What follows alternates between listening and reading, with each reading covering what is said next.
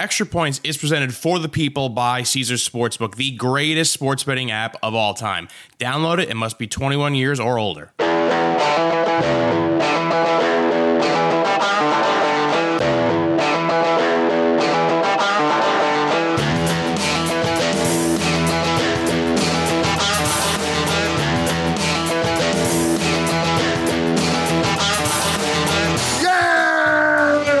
Welcome, Extra Points listeners, and congratulations on making it through yet another week.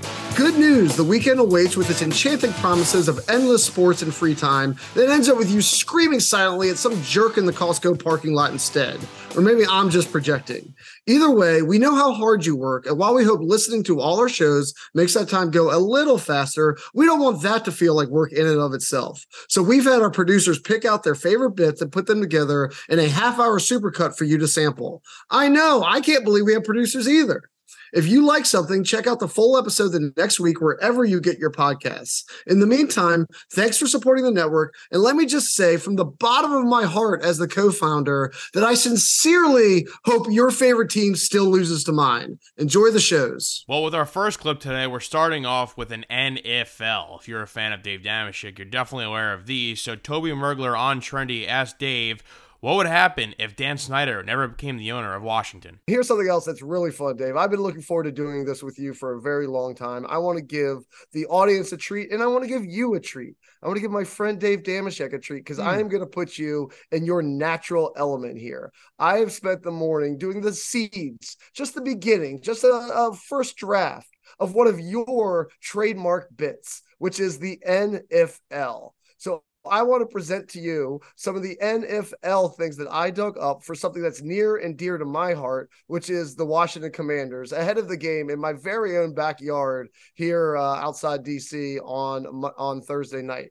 So the one I want to do, Dave, and I actually called you about this a few years ago. We talked about it for 2 minutes, but we're going to talk about it for a little bit longer now. And that is, what if Dan Snyder had lost the auction to buy the team after Jack Kent Cooke died all the way back in 1998?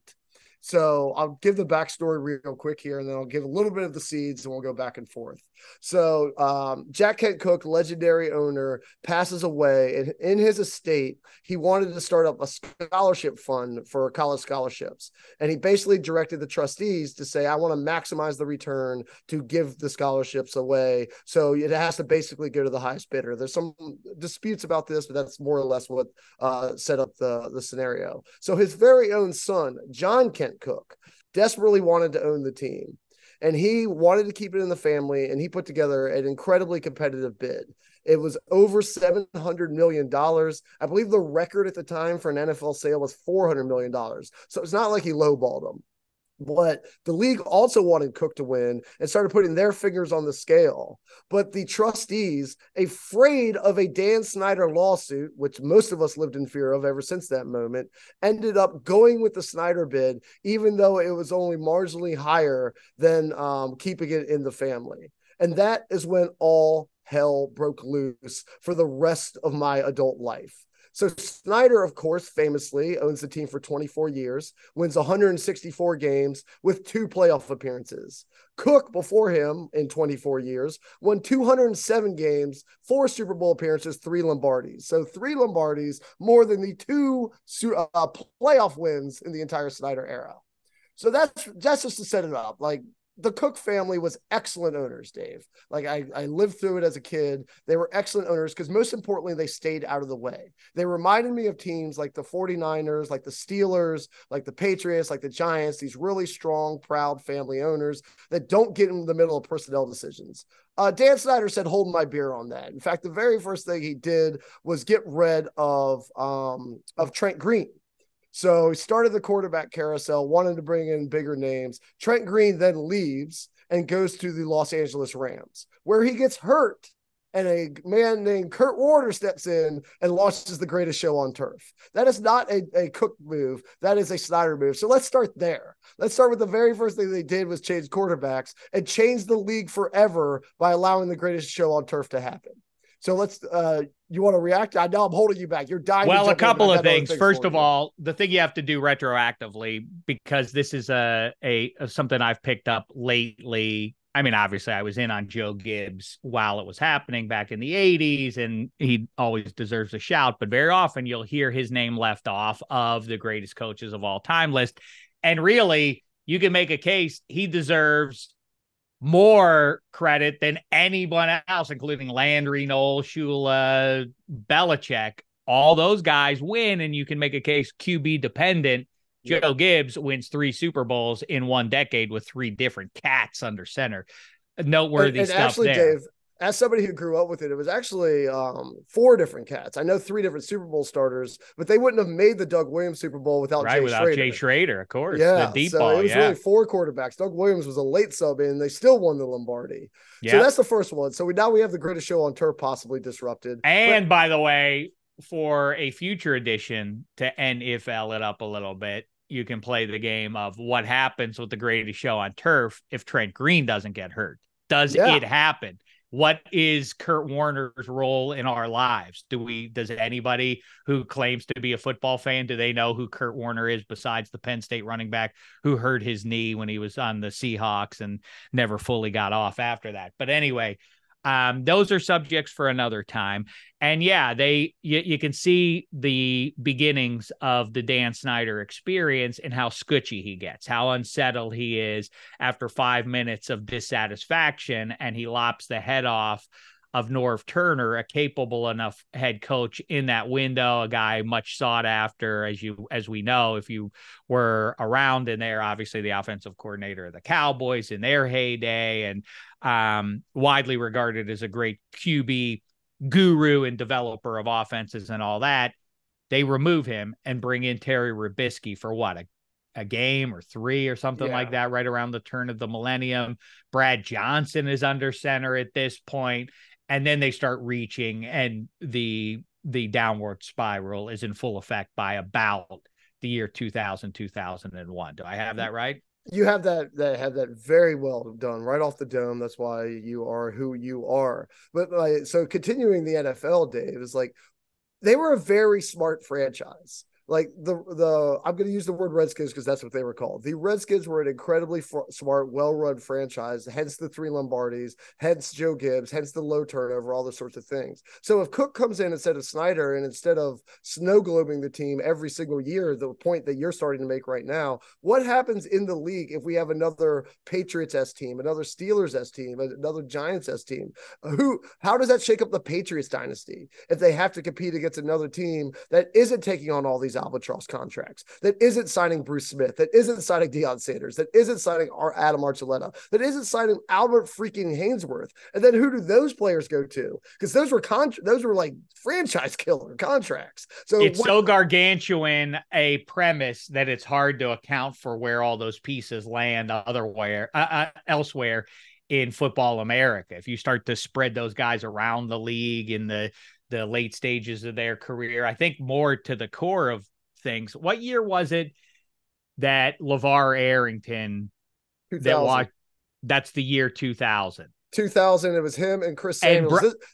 And Chris Samuels, that's right. They go in turn of the millennium draft, pivotal draft for the franchise. You go 2-3 and you go Chris Samuels and LeVar Arrington, or maybe vice versa there.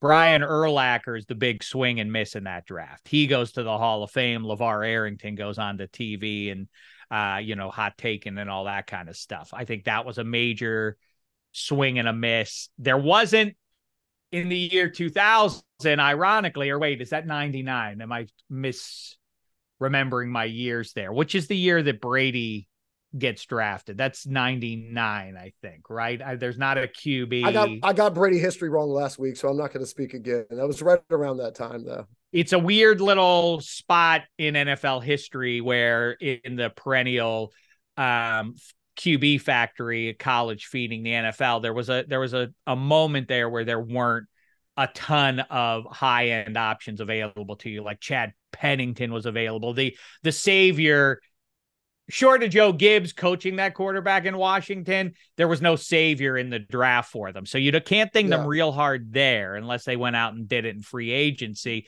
It was the purging of Trent Green is what you're saying. Yeah, but I can continue to ding them, Dave, because like this is my next point. What happens when you have a capable front office in the draft and you have the Redskins who keep having this draft capital and keep blowing it? So they only made 3 first-round picks in the entire 1980s. I don't know if you knew that about the Redskins. They only made 3 first-round picks. Those 3 players, Art Monk, Mark May, and Darrell Green. Like 3 guys, Mark May, a Pittsburgh boy, those 3 guys were absolutely pivotal to all 3 of their championships. Then during the 2000s, they get 9 first-round Wait, picks. when did they draft Russ Grimm? Grimm, I don't think it was a first-round Another pick. Pitt fella. Yeah, I just don't think it was a first-round pick because I was only looking up first-round pick. Yes. Okay, I'm with you. Yeah. So Monk, May, and Green in the 80s. And then the 2000s come along and they're just like raining first round picks at this point because one, they're not trading them as frequently as they did before, but they're just also a bad franchise that keeps picking at the top of the draft. And in 9 first round picks outside of Chris Samuels and unfortunately Sean Taylor, they didn't really draft a guy who was impact at all with all those picks. Yeah, and Sean Taylor's the one that obviously things are probably a lot rosier just with his presence going forward with Washington. The other one that jumps out to me in the first round is missing on first round picks. And that doesn't have to be. I think we've actually reached this place where it's less of a killer to your football fortunes if you miss on a first round draft pick these days than it used to be. It used to be with a huge franchise setback. And in 2001, off of the Samuels Arrington stuff, when Urlacher is sitting there, they go for Rod Gardner, the wide receiver out of Clemson in the first round. And right behind that is Santana Moss, who ultimately lands wearing the burgundy and gold. What do you guys call it? Burgundy and gold there? Burgundy and gold. That's right. Yeah. I famously, as you'll recall, appointed when it was still their first round gaggle quartet there with Chase Young and company, Maroon 4. And then a lot of people didn't like it. A lot of DC people were like, who came up with that cheesy name? And I was very proud to raise my hand and say, Dave, that's who came up with it. But anyway, Santana Moss. And then behind that, Steve Hutchinson. And then Casey Hampton, a couple picks behind that. So these are core moves that could have been made. And instead you wind up with Rod Gardner, who by my recollection spent 7 minutes playing in the NFL versus somebody who ended up having a distinguished career that probably swings the fortunes of the entire franchise to buy a win or 3 perennially. Yeah, it's just time after time. And that's the point, right? They only hit 2 times and they missed 7 other times. And I'm sure trying to buy their way out of it.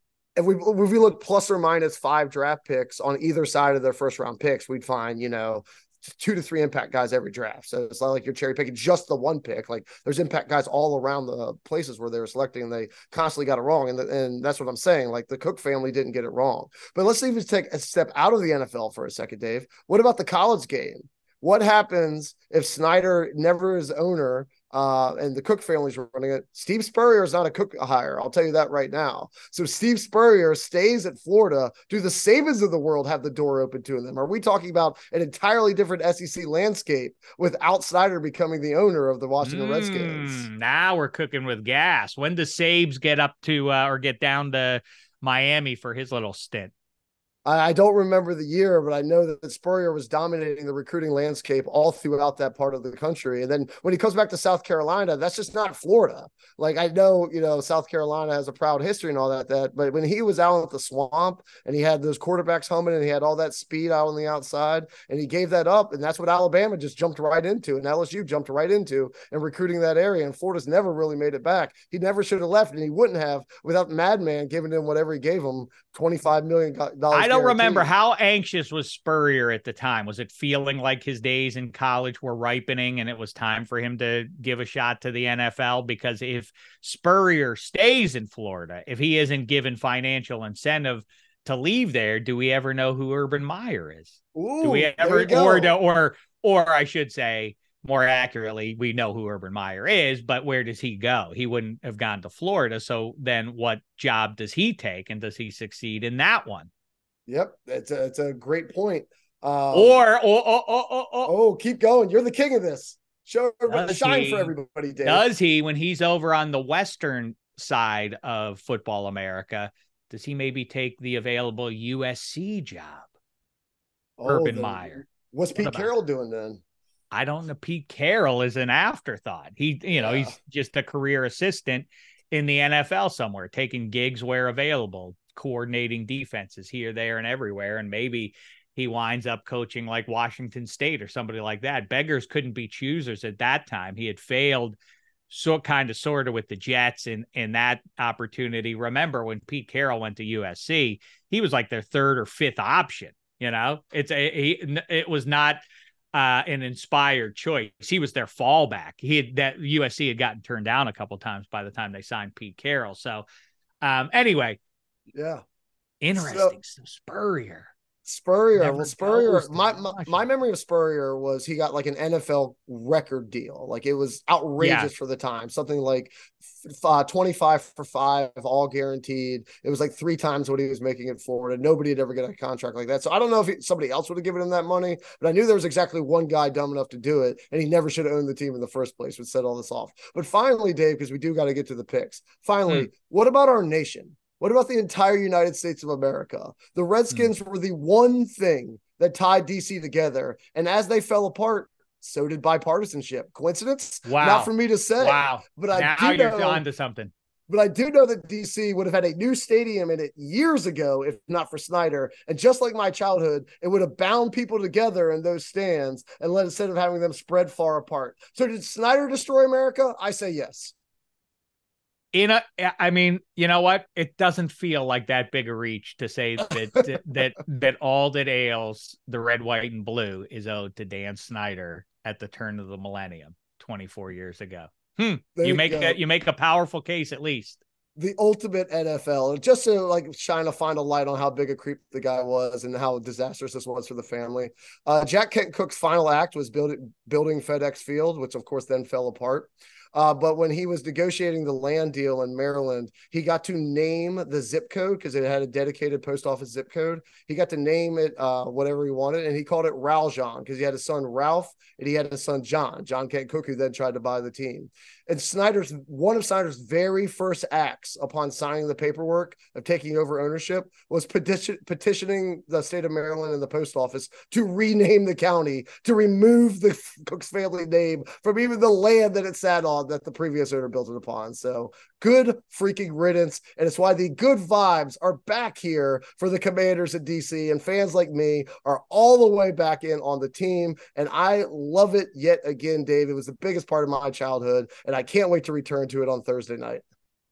You know what? It was a little bit of an undercovered thing until the last couple of years, ugliness off the field with Snyder, but people failed to, there's this hierarchy of who suffers as a fan base in football and as a sports fan in general. And Washington football fans, you guys got used to a certain level of play, and so the drop off is pretty severe when that goes away, and then you get the blip of RG3 and all of that little ray of sunshine. But yeah, for the most part, for a quarter century, these have been dark days for you. And again, it's not like you're a Jets or a Browns fans, like where you can shrug and be like, yeah, what else is new? We stink. This is a more severe pain because you ain't used to it, I lifted 3 Lombardis when I was in elementary school. And then your muscles, when you weren't lifting those Lombardis, your muscles atrophied and you got fat and sad and depressed like the whale. Jesus, Dave. It's sort of like you are like Brendan Fraser. You got fat, but in the same thing, his love kind of died and made him feel sad, and he got fat. And same thing, the Washington football team that you knew and loved also died when Dan Snyder bought them, and you got fat and sad and depressed. I feel like you're on my therapist payroll. Like I thought I was good. I was ready to move on, but now Dave's coming out on national programming here and calling me fat, sad, and depressed, guys. So yeah, I'm sure he's thankful for basically the referral that you're giving for putting me back on the couch. Let's take a quick break here. When the conversation turns Stampers, I always go with my number one as Caesars. Let's talk about them a little bit, shall we? Tickets to the game, merch, meals at iconic restaurants, stays at Caesars Palace. All this can be yours when you bet with Caesars Sportsbook. Win or lose, every bet earns rewards credits, which you can redeem across the empire. Now, if you haven't started yet, register using this code. Listen up. Omaha Full. The word Omaha and the word full. And then you place your first bet up to $1,250. If you win, great. If you keep those winnings, but if you lose, you'll get your stake back as a bonus bet. 21 and over only.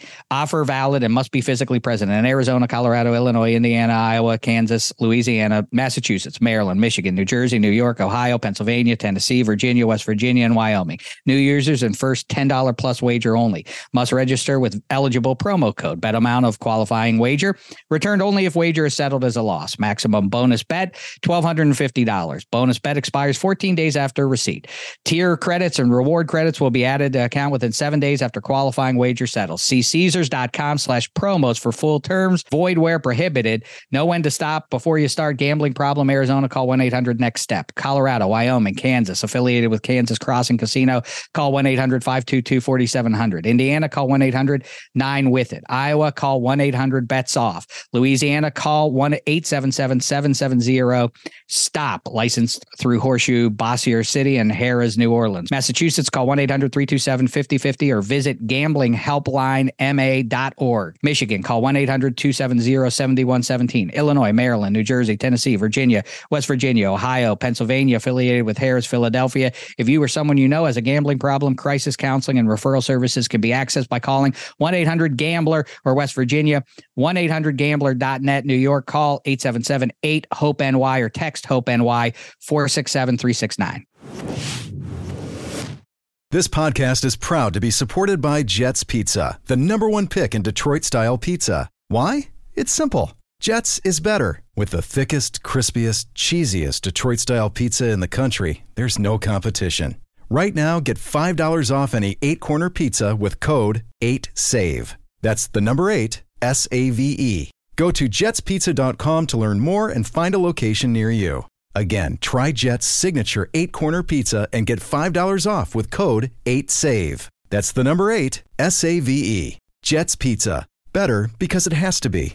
Hi, it's Mike Greenberg letting you know ESPN Bet is ready to take you through all the biggest sports moments this spring. The official sportsbook of ESPN has exclusive offers and markets from Scott Van Pelt, Stephen A. Smith, and me, plus many more. From the playoff intensity to finally getting out to the ballpark, there's no better time for sports fans. Sign up today. New users get a bet reset up to $1,000 in bonus bets if your first bet doesn't win. Download ESPN Bet today. What a play. Must be 21 plus and present in select states. Gambling problem? Call 1-800-GAMBLER. Terms and conditions apply. See app for details. During this episode of Extra Points, Dave Damashek and Sarah Tiana are joined by comedians Jerron Horton and Jason Tebow, and they had a very funny discussion about if Jerron could actually kick a 40-plus yard field goal. This is something that me and Jay and Jerron have been fighting about over the last week because obviously Jason has a young Hoku jersey. I'm a big Koo fan. He's on my fantasy team. I think he's great. Jerron thinks he's trash because he missed a 42-yard or a 47-yard. 47, I believe. It was. I'm thinking he's trash way before he missed the 47-yard. Yes, he hated him all last year. Still hates him this year. And Jerron has said to me and Jason that a 42-yard field goal is easy to kick or simple. Sorry, and that he could do it. Do you think that's true? He gets 10 tries. He gets 10 tries. He gets 10 tries just to make one. Okay. Do you think he could do it? Do we need it to do? Wait, I didn't hear what you said there, Jaron. Are you doing it with like they're the 10 guys in front of you and they're trying to block it and all that, or what? Sarah and Jason can come off the edge and try to block it, but they'll be unsuccessful. Like the Patriots guy did. They make that move. They can do that. Okay, if it's like an untimed walk up to it, I need a little more information. Have you ever played soccer? He has no legs. I don't play soccer. See, that's the kind of detail I've never I need played to know. Soccer. Never played soccer. Well, then I'm going to say no. I'm sorry. I don't want. He did kick a couple field goals in high school. Why? Because at 40, you ever stood out on the field and looked at? I say this to everybody. When people do the whole like, Scott Norwood, the Bills would have won a Super Bowl if not for that bum. Like, go stand at where a 47-yard field goal is, and it looks like 4 miles away. That's like on like the 32-yard line. 32, 33-yard line. I know, right? Exactly. But when you look at it where it is, it looks so far away. Like, wait, I have to get into that little rectangle way over there. Oh, no chance. That's you. We're talking about me. Okay, you're right. You're right. Two Like, different I played people. football my whole life. Well, that's the point of the kicking thing. Is so lame that they vend out. Here's what I agree with. Kicking was not supposed to be. Kicks weren't supposed to be 50 yards plus with any regularity. And so that they vend out that essential role to some like 5'4" guy from Europe to settle all hash when 59 and a half minutes prior, everybody was running into each other. Football players were running. Now all of a sudden we're going to bring the kicker guy in to settle this and make a 57-yarder and swing the whole game that had nothing to do with anything else that's happened over the afternoon here. It's very weird, but I'm going to stand by it. You cannot make a 42-yard field goal. That's very long, Well, man. put your money where your mouth is, because I'm already going to take Sarah's Okay. $1,000. $1,000. Mm-hmm. Yeah, Now, $1,000. I was Yeah. bitching that Sarah gets to pick what shoes he wears. No, I get to wear And my. she- I get to wear. I'm gonna buy some kicker cleats. Okay. And Fine. Good, I'm brand gonna new take- shoes you've You never also- worn before. I'm gonna take 3 steps backwards and 1 step to the left, and then I'm gonna boot that through the uprights. I was going to, you know what you should But do? it has to be like held. Oh, you God. can't put it on a tee or anything like that. It's easier to kick it when someone's holding it than it is to kick it off of a tee, to kick it through the upright. But you have 1.5 seconds from the time it's snapped. No, you guys are going to be rushing off the edge, and if you can block it, then that's how much time I have. I don't need to block it. I'm not even going to run towards it. I don't think it's Well, going to go in. It's going to be hard for us to I run with don't- our uniforms on. We were talking about, Sarah. What's you? You know, in those Shit. old school days, I said these are our uniforms, like in the old like Our Gang cartoons, and like 3 little kids put on a trench coat and try to get into a bar. That's what that's our uniforms. We're gonna have. Jay. I'm gonna be like 11 feet tall. Jason also said he gets to have a trampoline where he gets to jump up. Oh, I go. We going trampoline or no trampoline on the block? I don't want to go because time's running short, and so I don't want to know. get crazy. I really do think that it's crazy that we don't let those guys jump over the line of scrimmage on field goal tries. Like, why would you not want them to do that? It's one of the coolest plays available is when they jump up and over a guy. I mean, like a dunk contest kind of effect. It's awesome, and yet the NFL draws the line there. That's where it gets to be too unsafe. All the other running into each other on purpose, but not this. I gotta say, I want to watch. I'm in for a grand, and 42-yarder. If you've never tried this before, I'm just gonna go ahead and say it. I hate to be a hater. I'm much like, well, it makes sense because like Dion says, like you're just a hater if you don't believe. I don't believe here. Listen, I'm not as old as y'all. Okay, I've still got it, and you'll see. I'd like you to become not just, I think, revolutionize it, not just head on, not just barefoot head on kicker. That could be your thing. No one's ever done that before. Why do y'all have to? I just said I can make the field goal. Now you're like trying to take cleats away from me, trying to take clothes away from me, like trying to use trampolines. Like I told you, if I can make the kick, I'm gonna make the kick. Okay. I don't buy it. I don't buy it. But Shaq, real quick, there is one very important stipulation. No jokes.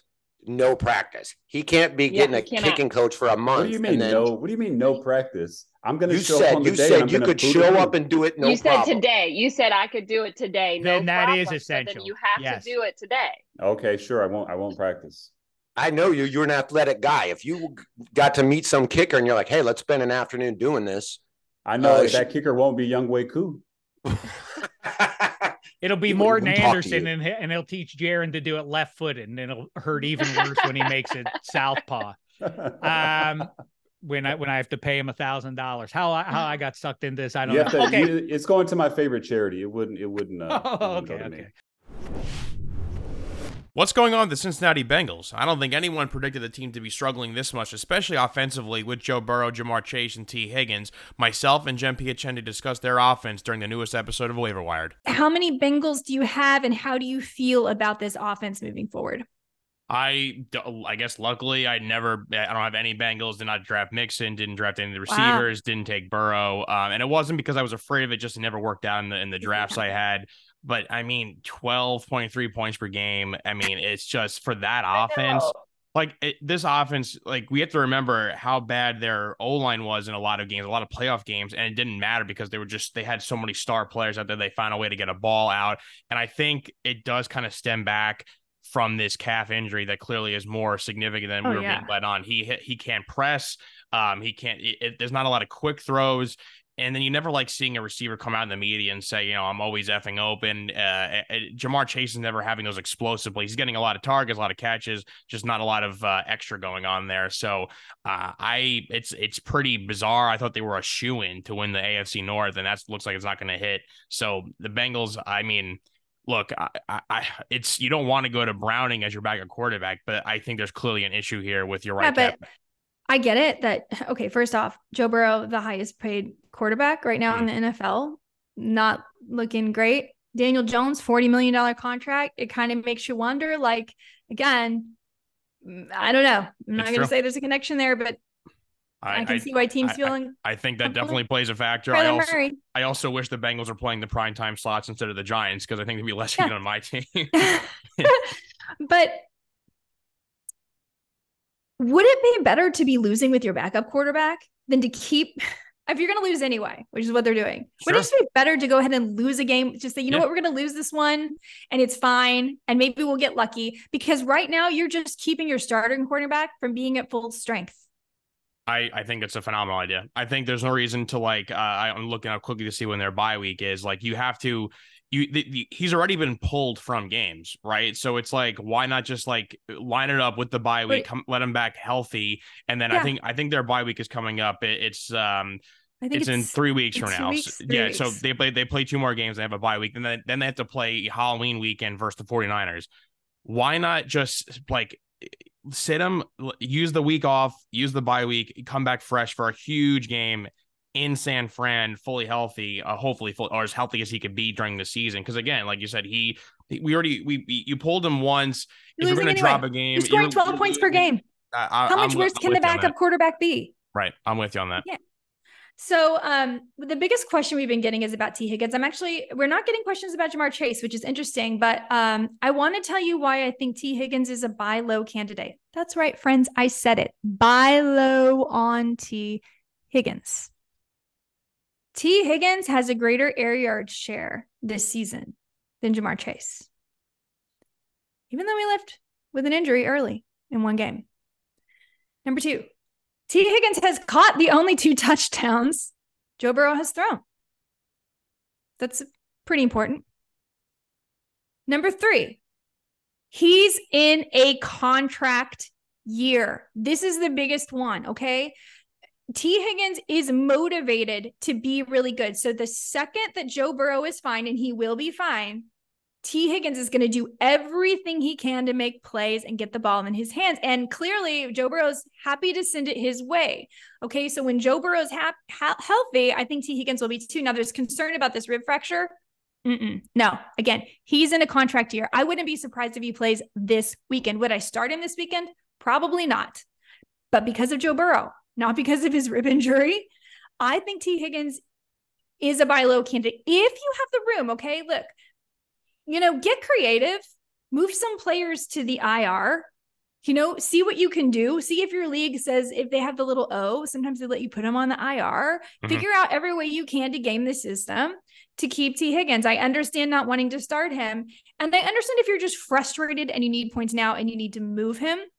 I understand that too. But if you're in the catbird seat of having a winning team and having some pieces, can you imagine T. Higgins for your fantasy playoffs? I can. I think that's great too. I mean, remember back in the offseason when there was talks of they're going to move on from him, they're going to trade him. Like, well, they didn't trade him for a reason, because they believe he's going to be part of the offense. And like you said, contract year. So not only does T. Higgins know he has to perform, but the Bengals like, no, we still want you here to perform for us. So I think that's a great move. And even if they don't, this is the Kyle Tucker syndrome. Sorry to bring it back to baseball, but like the Astros didn't sign him to the extension. Guess what? He went out and had a 30. Yes, it is a 30. Don't give me that BS that was a throwing error. And so he doesn't get a 30 home run. It's not 29. It is 30. They're going to have to change that. 30-30 season and the most RBIs in the American League. They didn't sign him to the contract extension. They cost themselves. Kyle Tucker was playing for himself as well as the team. T. Higgins will be playing himself as much as he can into the best contract he can get. Maybe it's with another team or maybe it is with the Bengals. Either way, it just doesn't matter. So that's why I believe that T. Higgins is a buy low candidate. I do understand if you're frustrated. I would not drop him. I would trade him. Caleb Williams, Drake May, Bo Nix, Shedeur Sanders. Mike Renner joins Dave Damashek during the first episode of -3 this week to give his rankings of the best college quarterbacks. Give us your ranking of the QBs as it stands right now. Some late noise about Shedeur Sanders maybe vaulting past Caleb Williams. How say you? Give us win, play, show your top 3 quarterbacks in the 2024 draft. I can't get on board with that. Caleb Williams is still, and I can't even get on board with jumping Drake May either. So Caleb Williams won. I was honestly saw him neck and neck with Drake May heading into the year. I think Caleb Williams is just like too gifted to like fail. I just think he's really got total package, even if like that USC offense sometimes is playing on easy mode. Him, then Drake May, and then QB3 is the one that's like debatable. I'm leaning Bo Nix right now over Shedeur. But Shedeur is like, come on, real strong. It's those two to me are neck and neck right now. But I think Bo Nix is almost underrated because it's almost like what Jalen Hurts' career was. You think of Jalen Hurts, everyone thinks freshman year Jalen Hurts, right, at Alabama, coming out in draft. People are like, that guy can't be an NFL quarterback. Everyone thinks freshman, sophomore year, Bo Nix at Auburn. And I mean, admittedly, didn't look like an NFL quarterback at all. But the last 2 years, he's got a lot of talent. He's a gifted runner. I think Bo Nix can sneak his way in the first round here. And let's stop down for a quick break here. When you need mealtime inspiration, it's worth shopping Kroger, where you'll find over 30,000 mouth-watering choices that excite your inner foodie. And no matter what tasty choice you make, you'll enjoy our everyday low prices, plus extra ways to save, like digital coupons worth over $600 each week. You can also save up to $1 off per gallon at the pump with fuel points. More savings and more inspiring flavors make shopping Kroger worth it every time. Kroger, fresh for everyone. Fuel restrictions apply. So I guess the Detroit Lions are no longer the Detroit Lions. Mark Gunnels and Martin Weiss and Lemon Pepper Parley discussed the good vibes in Detroit and how impressive they've been so far this season. And then good vibes. You know, you went for ugly vibes for your team, the New Orleans Saints. But how about one of your other places you have some allegiance to? The Detroit Lions. Give them some credit. Very good vibes in Detroit. Give them some credit. You know, you were kind of skeptical. Like, it might be the same old Lions, but I think these are not your dad's Lions, Martin. I don't think so. You know, they went into Lambeau and just dominated. I mean, that game wasn't even close.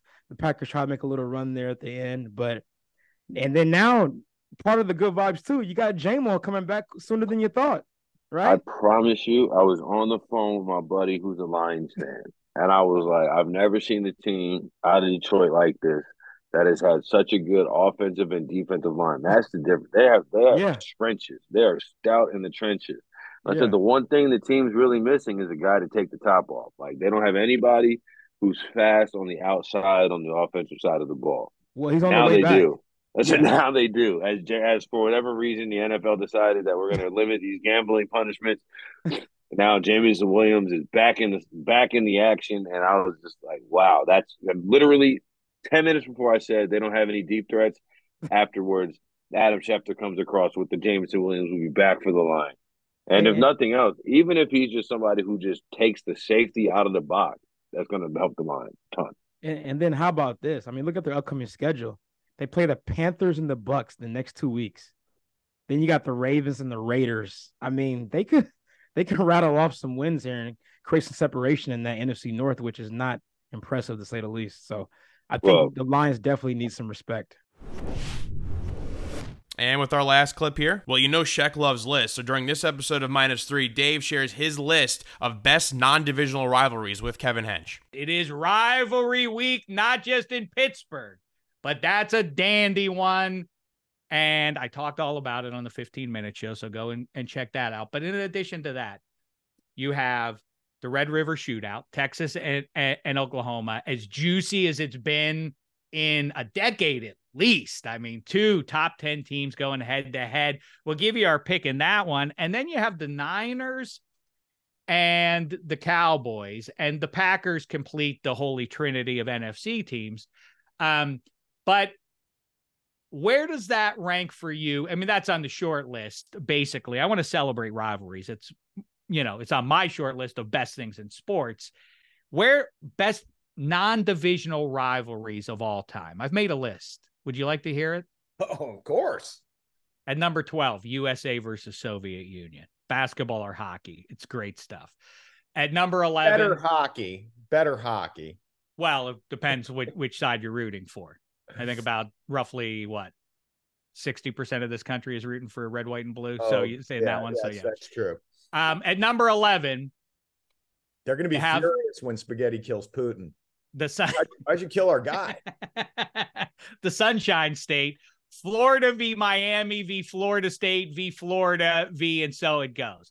At number 10, Steelers and Raiders. Obviously, in the 70s, it was everything on the AFC side of things, but it has moved on through the decades and remained relevant more or less, even when both teams stink like they did a couple of Sunday nights ago. LeBron James v. the Western Conference at number 9. At number 8, I'm going Notre Dame v. USC. That's going to be a big one upcoming here. The Irish still have a chance to get into that playoff, but they got to beat the Trojans. Number 7, Wings v. Avs.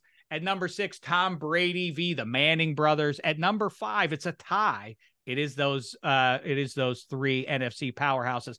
Cowboys v. Niners, Cowboys v. Packers, Packers v. Niners. You get all that. At number 4, Army v. Navy. Number 3, Steelers v. Cowboys. 3 Super Bowls.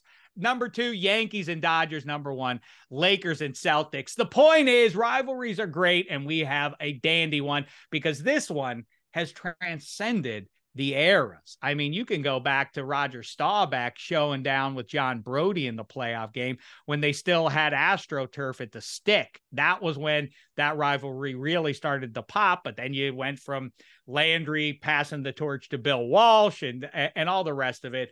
Delicious stuff. The 2 best teams, if not the Eagles, in the NFC. I can't wait for this rivalry weekend. So that's my good GOAT. Do you agree? Any thoughts there, Hench? Yeah, I mean, you say I go on too much and don't let you get it. As you mention it, it's like it is wild for a non-division rivalry like Niners Cowboys to span so many generations of football that you just rattled off. John Brody, Roger Staubach, Troy Aikman. How about T.O. standing on the star and then playing for the Cowboys, and then Dion playing for the Niners and then playing for the Cowboys? Like that overlap makes it into a soap opera kind of thing. And Haley. Yep, right, exactly. Yeah, you could Ken Norton as he was a Cowboy. He was the D coordinator for the Niners. He also was a defensive assistant for the Cowboys. But yeah.